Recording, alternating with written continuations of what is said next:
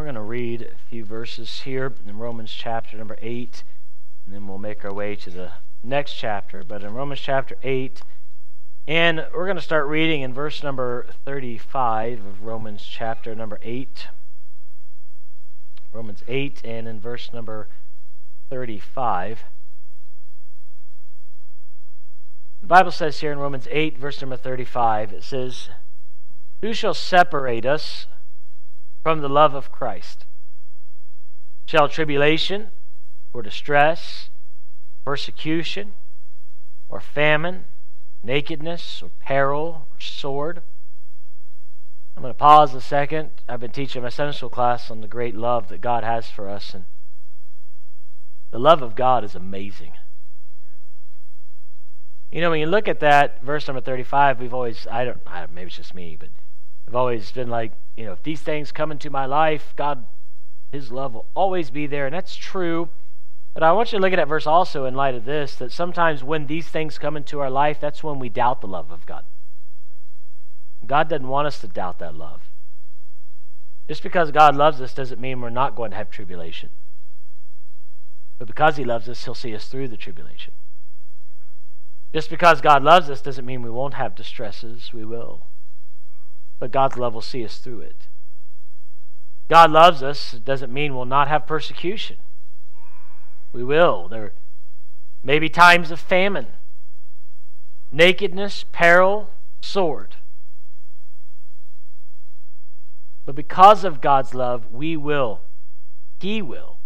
see us through all of these things. Because there's nothing that can separate us from the love of Christ.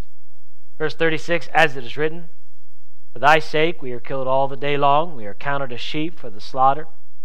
Nay, in all these things we are more than conquerors through Him that loved us. For I am persuaded that neither death, nor life, nor angels, nor principalities, nor powers, nor things present, nor things to come, nor height, nor depth, nor any other creature shall be able to separate us from the love of God which is in Christ Jesus." What an amazing love God's love is. Nothing can separate us from this unbelievable love. You and I, we should rejoice in the love of God. When we think about the love of God, it should remind us of the love we should have for others. It should revive our cold hearts. It should make us love other people. It should bring us, as we talked about in Sunday school, our confidence in Him and in His Word. It should remove fear from our life. It should cause us to look more forward to the return of Christ. It should leave us in a place where we're ready to stand before Him at that judgment day. The love of Christ, we could talk about it. There's so many songs written on it. I think one of my favorites and so familiar is "The love of God is greater far than tongue or pen can ever tell. It goes beyond the highest star and reaches to the lowest hell. The guilty pair bowed down with care. God gave His Son to win. His erring child He reconciled and pardoned from his sin. Could we with ink the ocean fill, and were the skies of parchment made? Were every stalk on earth a quill, and every man a scribe by trade? To write the love of God above would drain the ocean dry, nor could the scroll contain the whole, though stretched from sky to sky. O love of God, how rich and pure, how measureless and strong, it shall forevermore endure, the saints' and angels' song." What a great love God has for us. We ought to rejoice in that love and be so thankful for that love. Yet, I believe so many Christians today, we are partakers of that, and we're recipients of that love, but we don't share it with other people like we should. That love should be something that we want to tell everyone about.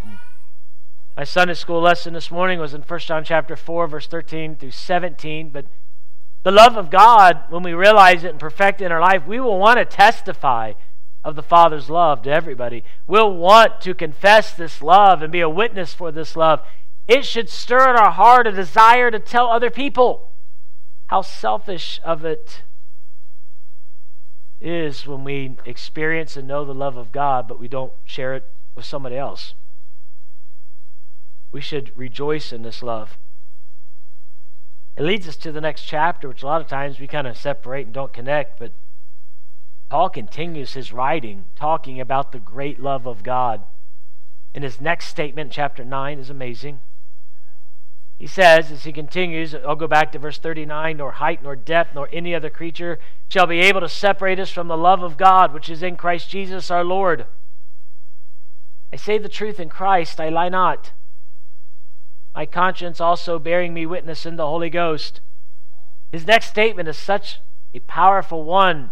He basically says, I'm telling the truth here. Holy Spirit knows my heart. What I'm about to say is going to sound too hard to believe, but it's true. Verse 2, that I have great heaviness and continual sorrow in my heart. For I could wish that myself were accursed from Christ for my brethren, my kinsmen, according to the flesh, who are Israelites, to whom pertaining the adoption and the glory and the covenants and the giving of the law and the service of God and the promises, whose are the fathers of whom, as concerning the flesh, Christ came, who is over all, God blessed forevermore. Amen. Paul makes a statement. He's talking about how great the love of God is, and nothing can separate us from this love. And God's love is amazing, and we rejoice in this love. And he says, but I'm telling you the truth. What he said, that he was willing, if he could, to take damnation upon himself. His countrymen would be saved.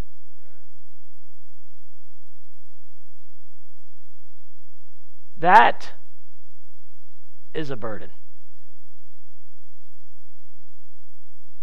A burden that I don't think that we can say of a truth through the Holy Ghost that we share. John Bunyan, of course, he wrote Pilgrim's Progress, great preacher and a man of the faith, said this about this passage. He said, quote, I often feel while preaching that I could give my own salvation for the salvation of my hearers.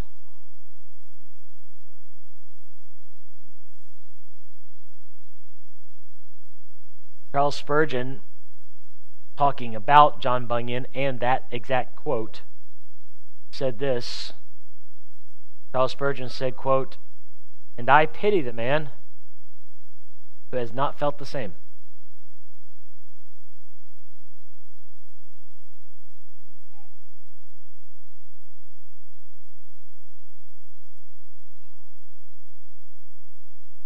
Please don't think bad of me.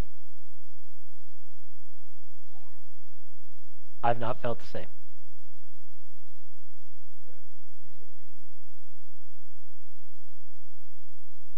I desperately want people to get saved. Thought of being willing to exchange salvation to be eternally damned, that's it. I'm not saying I won't make that statement ever. That'd be awful hard to say. You can stand and say that. Amen. But when I read that, that is such a challenge to me. A burden. As we enter this new year, I'll say a lot more about it tonight. But I'm praying that God will give us a greater burden for the lost.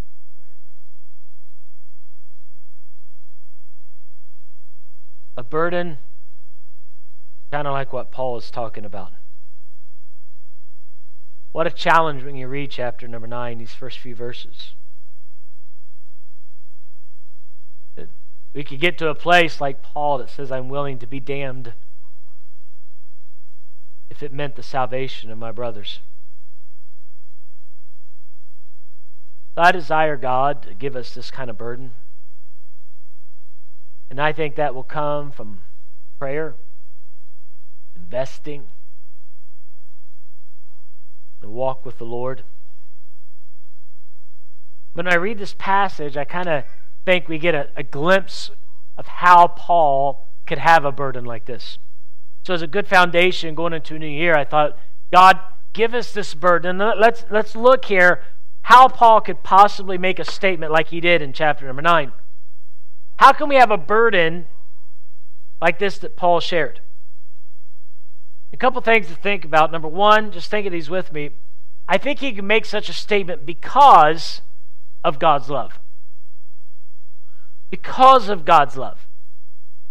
What he says in chapter 9 in the first 3 verses is his response to his meditating on the great love of God in chapter 8. Knowing that love, knowing the love that in verse number 35, who shall separate us from the love of Christ? When you realize the great love that God has for us. When you read the previous verse, who is he that condemneth? It is Christ that died, verse 34, rather, that is risen again, who is even at the right hand of God, who also maketh intercession for us. What a great God we have. What a God that prays for us. A God that gave himself for us. A God that promises his love has always been there. His love is there. And he'll never quit loving us. When you meditate on this love, knowing that love, how can we not have a burden to tell someone who doesn't know about it? How selfish of us. When we realize all of us today should be able to say, I am humbled and thankful for the love of God. What an unbelievable... I mean, literally we couldn't describe it today if we tried. In the hymn that I shared there, all the oceans were the inkwell, right? And we used every stick on this earth to dip in that ocean and try to write about the love of God. We drained the ocean dry. I know it's just a man's hymn, but it's a pretty good picture. We cannot describe the love of God. We cannot fully give him the glory that he is worthy of for the unbelievable love. You say, well, God loves us. Do you know who you are? I know who I am. And to know that God has always loved me, does love me, and he'll always love me. Our thought of love is so messed up in this world because of all the perversions that are out there, because of the all conditional loves that seems like is in everyone's life. That it's hard for us to understand this unconditional love, this love that will never end, this glorious love. And to know this love and not want someone else to experience this same love, how could we possibly not want that? Aren't you thankful for the love of God in your life? I mean, it's just unbelievable. You stop and see how God has shown his love for us. And not just obviously with salvation, but every day in your life. He daily loads us with benefits. He daily shows us his love. He wants us to know his love. His love is so wonderful. His love is so great. And you and I, we sometimes, let's be honest, we take it for granted. Let's stop this morning and be in awe and stand in awe at the great love that God has for us. A love that was able to look at his only Son and send him to this earth to be handled, touched, abused, stricken by man because he loves us. To be able to share, like in Isaiah, that as the Father in heaven watched his Son go through the crucifixion, to be able to say the statement, it pleased the Father. That's beyond our comprehension. Beyond our comprehension. I mean, I love my children. And the thought of, not just this thought, it's ludicrous to me, that I would sacrifice my children for a stranger that hates me. That's not conceivable in my mind. Even much less people that, I love Brother Joshua sitting back there. I love him. And he knows this, and I've said it before. I love him dearly. But the thought of someone saying, all right, It's either Hope's life or Joshua's. See you in heaven, buddy, right? I think every parent in this room, sure.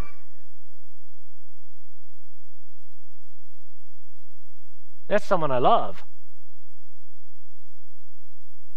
To know that God would allow His Son to come to this earth and allow people that hated God, hated His Son, allow Him to spit on Him and curse Him and mock Him, their Creator. That's a love that's hard to understand. But that's the way He loves us. Well, how can we experience this? His burden, I believe, and let's look at the verses again. I think here in chapter number 9, Paul's burden starts with this, the people that he had around him. He said, I have great heaviness and continual sorrow in my heart, for I wish that myself were accursed from Christ for my brethren. The people around him. How can we have this kind of burden? This is really simple. It starts with having a burden for our neighbor. It starts here this morning in this service having a burden that there's anyone in this room that does not know Christ as their Savior, that our hearts are hurting for them. It is our burden. We've gotten to a place in so many of God's churches, and I've been guilty, and I suspect many of us are, that we come to God's house having not prayed for that lost soul to be saved today. Praying that someone who got a tract this week, someone who saw a flyer this week, will step in these doors and sit in these seats and hear the gospel preached and run to a Savior that loves them, and that Savior will forgive their sin and wash it all away, and they'll be gloriously saved today, just like I got saved, that they might have a relationship like I get to have a relationship, that they will have a home in heaven like I have a home in heaven. Have we prayed for that today? Have we called out to God for that today? For our neighbors, our co-workers that we see every day, those contacts that we have, those friends, the people at the same coffee shop that you stop in, have we shared? Do we have a burden for them? It starts with having a burden for the people that we have around us. As God told us before the Lord ascended, we should be witnesses first in Jerusalem. Do we have a burden for Goshen, our neighbors, but the people that we have around us? And then I find it interesting, the people that hate us. He says, I could wish that myself were accursed for Christ for my brethren, my kinsmen, according to the flesh, who are Israelites. Yeah, what do you mean, the people that hate you? Well, who wrote this? I know the Holy Spirit, but who penned these words? Did you know every time he went into a city and tried to see people get saved and the church get started, you know who it was that started the riots? You knew it was that led the riot to drag him out and cast stones on him, leave him for dead. You knew it was that stirred up the leaders of every city, tried to have him captured, arrested, put to death. It was the Jews. That's who he's praying for.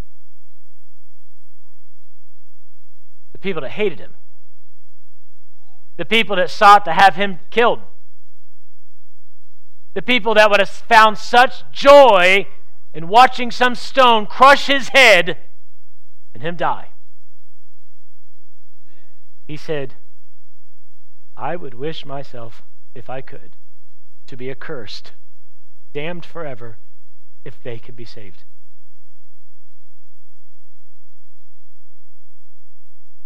It starts with having a burden for the people around us and having a burden for those people that do not like you. That's hard for us. Those people that make fun of you for being a Christian, those people who want nothing to do, family members who scorn and mock what you believe. Asking God this year for a burden for them like never before. Asking God to change your heart for them. Anyone that you have around you, the people that hate you, anyone that will hear you,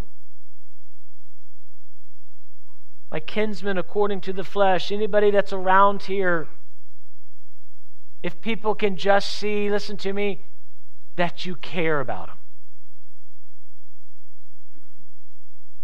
I don't know if I'm testifying or challenging me or you.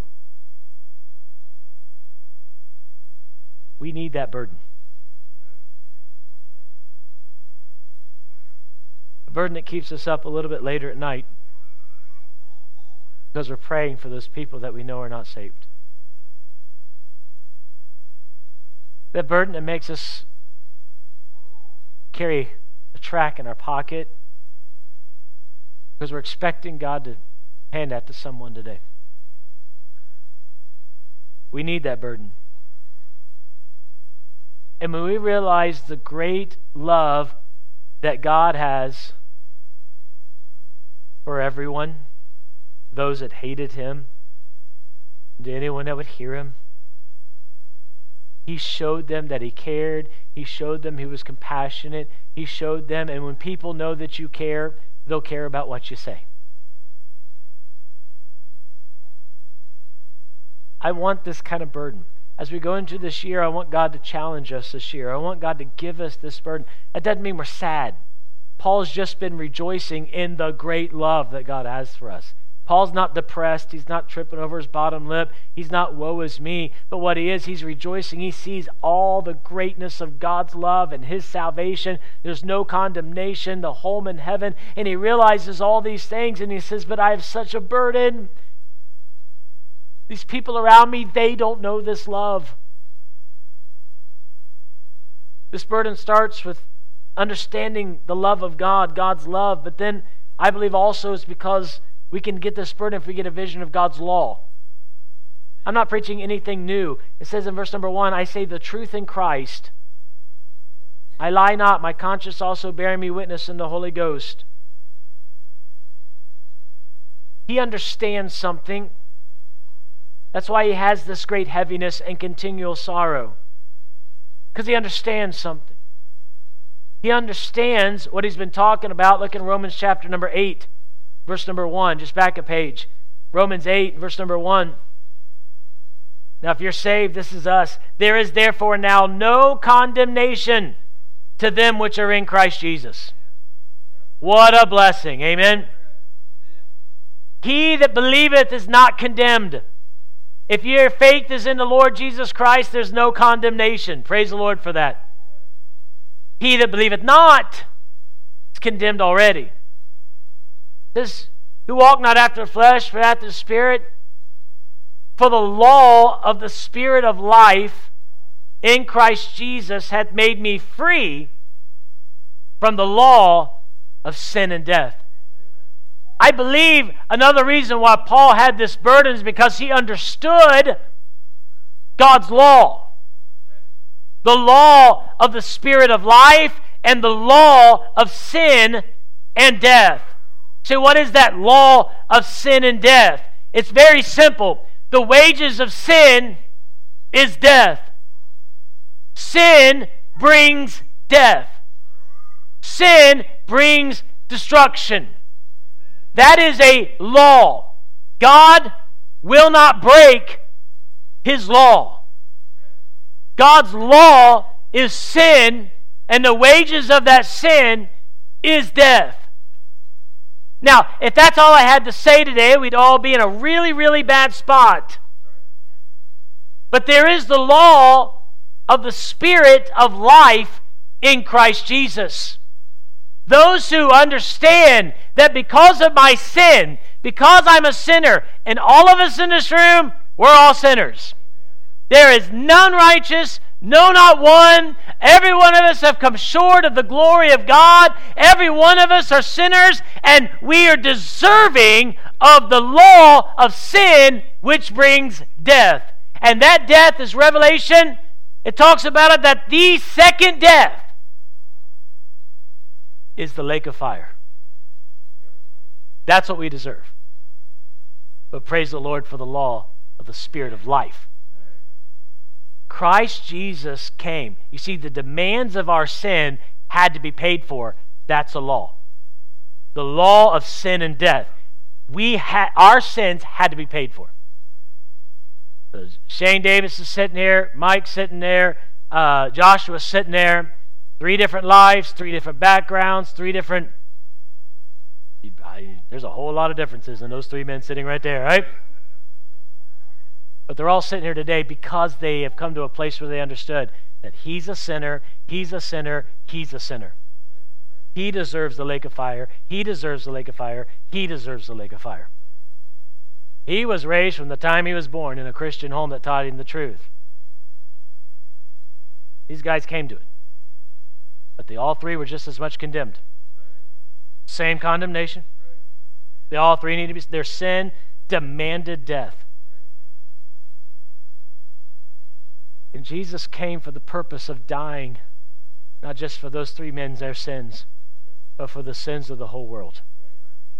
He paid the penalty for our sins. The only question is this: will you receive? Will you receive the payment that was made for your sins? You see, there came a time in my life, for me it was 14 years old, when I realized and I knew I was a sinner, I deserved death, I deserved that lake of fire, but Christ died for me. See, the law of sin and death, it wasn't broken, it was paid for. Jesus paid for it. And when I received that, a new law took part in my life. A new law took over. I no longer lived in condemnation. I no longer lived dead in my trespasses and sins, Ephesians says. I no longer was walking daily in my life, living under this darkness and this condemnation that I was heading towards hell. The day that I accepted Jesus Christ as my Savior, I received that my penalty of sin had been paid for by Jesus Christ. By the way, when he arose from the grave, it showed he's the first fruit. He conquered everything about sin and death. And the moment that I accepted him, a new law took over in my life. He gave me a new birth. I became spiritually alive. I have life. I am placed in him. And that life is everlasting. That life is eternal. It will never end. I will be with the Lord for all of eternity because of Jesus Christ. Amen. Paul understood these laws. Paul understood these things are true. So how could he not weep for him across the street? How can we not have a burden for that lady and their kids?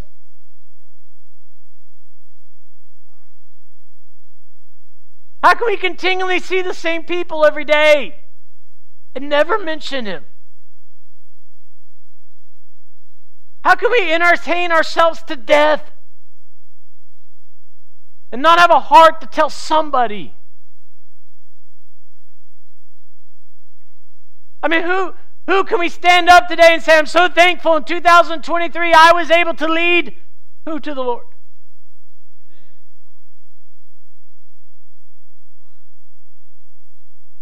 It starts with a burden. And we understand God's love and amazing that what God's love is. But we understand God's law. That there is sin, there is death. That law is true. It's not been done away with. And those who die in their sins will face the lake of fire. But I think there's one more part to this that allowed him to have a burden, and that is because of God's longing. When we understand what God wants to do in other people's life, it's the heart of God. And this that God is reaching out to people. I mean, I'm standing here right now, I just looked out that window right there. Our neighbors are out there in the backyard and they're walking.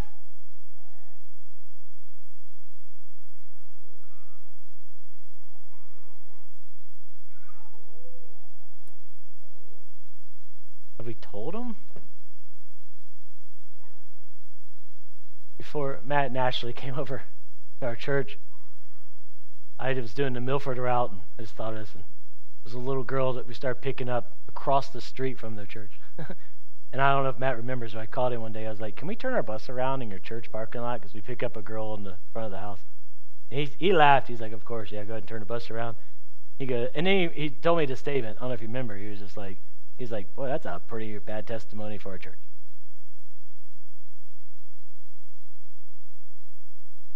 But there's our neighbor.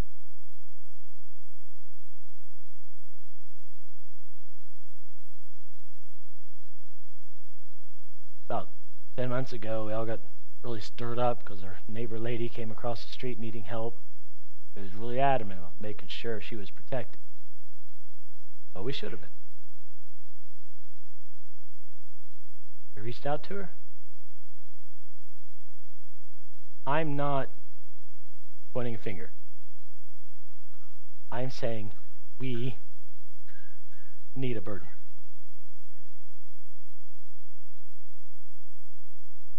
Because God wants that guy to be saved. Amen? Aren't you glad you get to experience the love of God? He deserves it too. He deserves it too.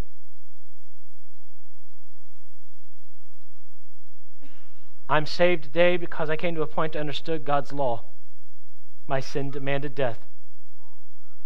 But praise the Lord for the Spirit of life and that law that gave me, I was born again and gave a new life. Jake read it this morning. If any man be in Christ, he's a new creature. Aren't you thankful for that? That should give us a burden. And then to know what God wants to do. Now, I'm going to close with reading this in chapter number 9. But he talks about Israel. That is the context. He's talking about the Jews in verse 4, 5, and 6, without a doubt. But not sitting in a room full of Jews today.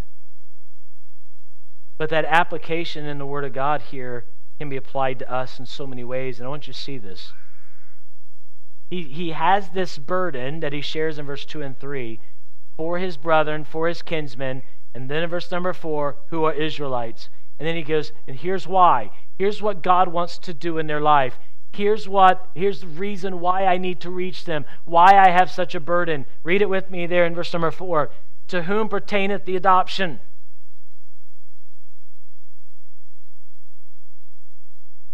God wanted to make them his children. That same thing can be said about us. Praise the Lord for that. The moment you got saved, you were made God's child. We were adopted into God's family. Isn't it great to be part of God's family? Isn't it wonderful to be able to say, He's my Father? Isn't it wonderful to know how much a father takes care of his children? Isn't it great to know He protects His children? He provides for His children. He's watching out for His children. It's such a wonderful thing to say He has adopted me into His family. It is such a glorious thing to say, I am a child of God. What a blessing that is! God wants to do it for him as much as He wants to do it for me. Knowing this adoption, Paul said, I've got to tell them because God wants to adopt them too. The adoption, the glory. You know why I'm saved? You know who gets the glory for my salvation? Let me tell you something. I can't do anything to earn my way to heaven. The best of my works, the Bible says, are still filthy rags compared to His holiness. It is not by works of righteousness which we have done. According to His mercy, He saved us. For by grace are you saved through faith, and that not of yourselves, it is a gift of God, not of works. I cannot earn my way to heaven. I cannot be good enough. Because the standard is God's holiness, and I messed that up in the first few days of my infant life. You say, oh, come on. Oh, man, I was a liar when I was a kid. My mom would testify. My mom, she abused me when I was young. She used to wash my mouth out with soap. Oh, Oh. But guess what? I quit saying certain things, right? Because that was nasty, right? Nasty. Why did she? Because I was a sinner. A sinner. But I'm going to heaven today. That's awesome. So you been good enough? No. I'm still battles this wicked flesh every day. When I get to heaven, I will not, the Bible says, lest any man should boast. If it was based on what we did, we'd all get to heaven and pat ourselves on the back. Because we love patting ourselves on the back. I mean, yesterday, my wife had gotten some Christmas presents, and I had some Kohl's cash. Don't you love that? What? They just take advantage of us. You know what they're doing, right? But I had this Kohl's cash, and it was going to expire today. And I was like, well, I can't go on Sunday. I'm too busy. And I was just like, and my wife was gone. I was like, I'm going to go into Kohl's. I'm using this $50 in cash. And I got me a new outfit. I put myself in that outfit. I took a picture of myself and sent it to Alex. Didn't I, Alex? He's like, nice threads. I was like, thank you. I was proud of myself. It all matched. It was a good outfit. We have no problem. Say, why'd you tell that story? Because we have no problem patting ourselves on the back. We love to say, look what I did. I'll tell on Alex. After the alumni game, I get a phone call. I'm on my way home.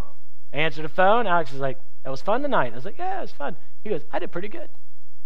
I was like, you did? He knew all the stats. He told me how many points he had, free throws, how many rebounds, and how many assists. I was like, who keeps track of that in your head? Right, yeah, right? He goes, yeah, it was fun. I did pretty good. I was like, yeah. We love to pat ourselves on the back. When we get to heaven, none of us are going to say, I did pretty good. We are all going to have one shared opinion. I do not deserve this, but glory to God. He sent His Son. He did this. He saved me. And every saved person in this room, you're a testimony of the glory and the greatness of God. And Paul said, oh, I wish that they would get saved because God wants to show Himself great in their life. Think about who said that. If God got glory through the conversion of anybody, Paul, is one of them. He was a persecutor of the saints. He arrested and condemned and saw people put to death just because they were Christians. And God changed him. And God saved him. He said, I would wish myself to be accursed if God could get more glory through them. God wants to get glory, not just in our life for saving us, but for everybody. I think you get the idea. Look at the verse. And the covenants. I understand the Jews, but you understand your Bible's separated into two. The Old Testament and the New Testament. That word testament means covenant. And the Old Testament was what it was and had the sacrifices that look forward to what Christ would do. This new covenant that we have is the blood of the Lord Jesus Christ. His blood was shed once and for all. There is no more need of any sacrifice. God made a covenant with us that all who put their faith in Him and the sacrifice of Jesus Christ, they can have eternal life. I'm thankful for that new covenant. I'm thankful for the blood of Christ. I'm thankful for what God has promised with us. And I am so glad to be able to say that I've accepted that and I stand on that covenant. And that covenant is for him too. It's for her too. In the giving of the law, the Jews have been made known the truth. They had heard it. They were recipients of it. And I understand what he's saying for the Jews. But the application is this. I look back there at my nephews. I look here at my children. I look at me. I grew up in a place I was given this truth to. I was shown it. First words my mom said to me, Travis, Jesus loves you. That's all I've known. I've been raised in this. What great opportunity.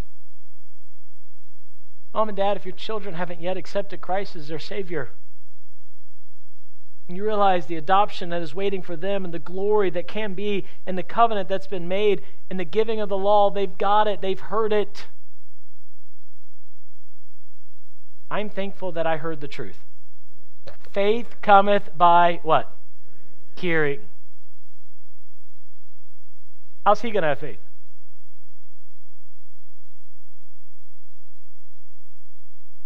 I was preaching down at Hope Baptist down there with Brother Slee for the missions conference, and I started preaching, and as I was preaching about reaching the community, I just noticed, just staring out the back doors, back there you can see right through them, this 12-year-old kid went by on his bicycle. In the middle of the sermon, I said, that kid right there, he needs Christ.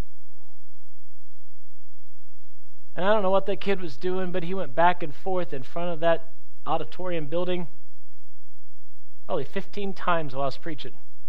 And every time he went by, I'd pause and say, there's that kid again. He needs Jesus. And the only way he or that boy, the only way they're going to come to know it, they've got to hear it. That's our job. That they might hear. This is the service of God.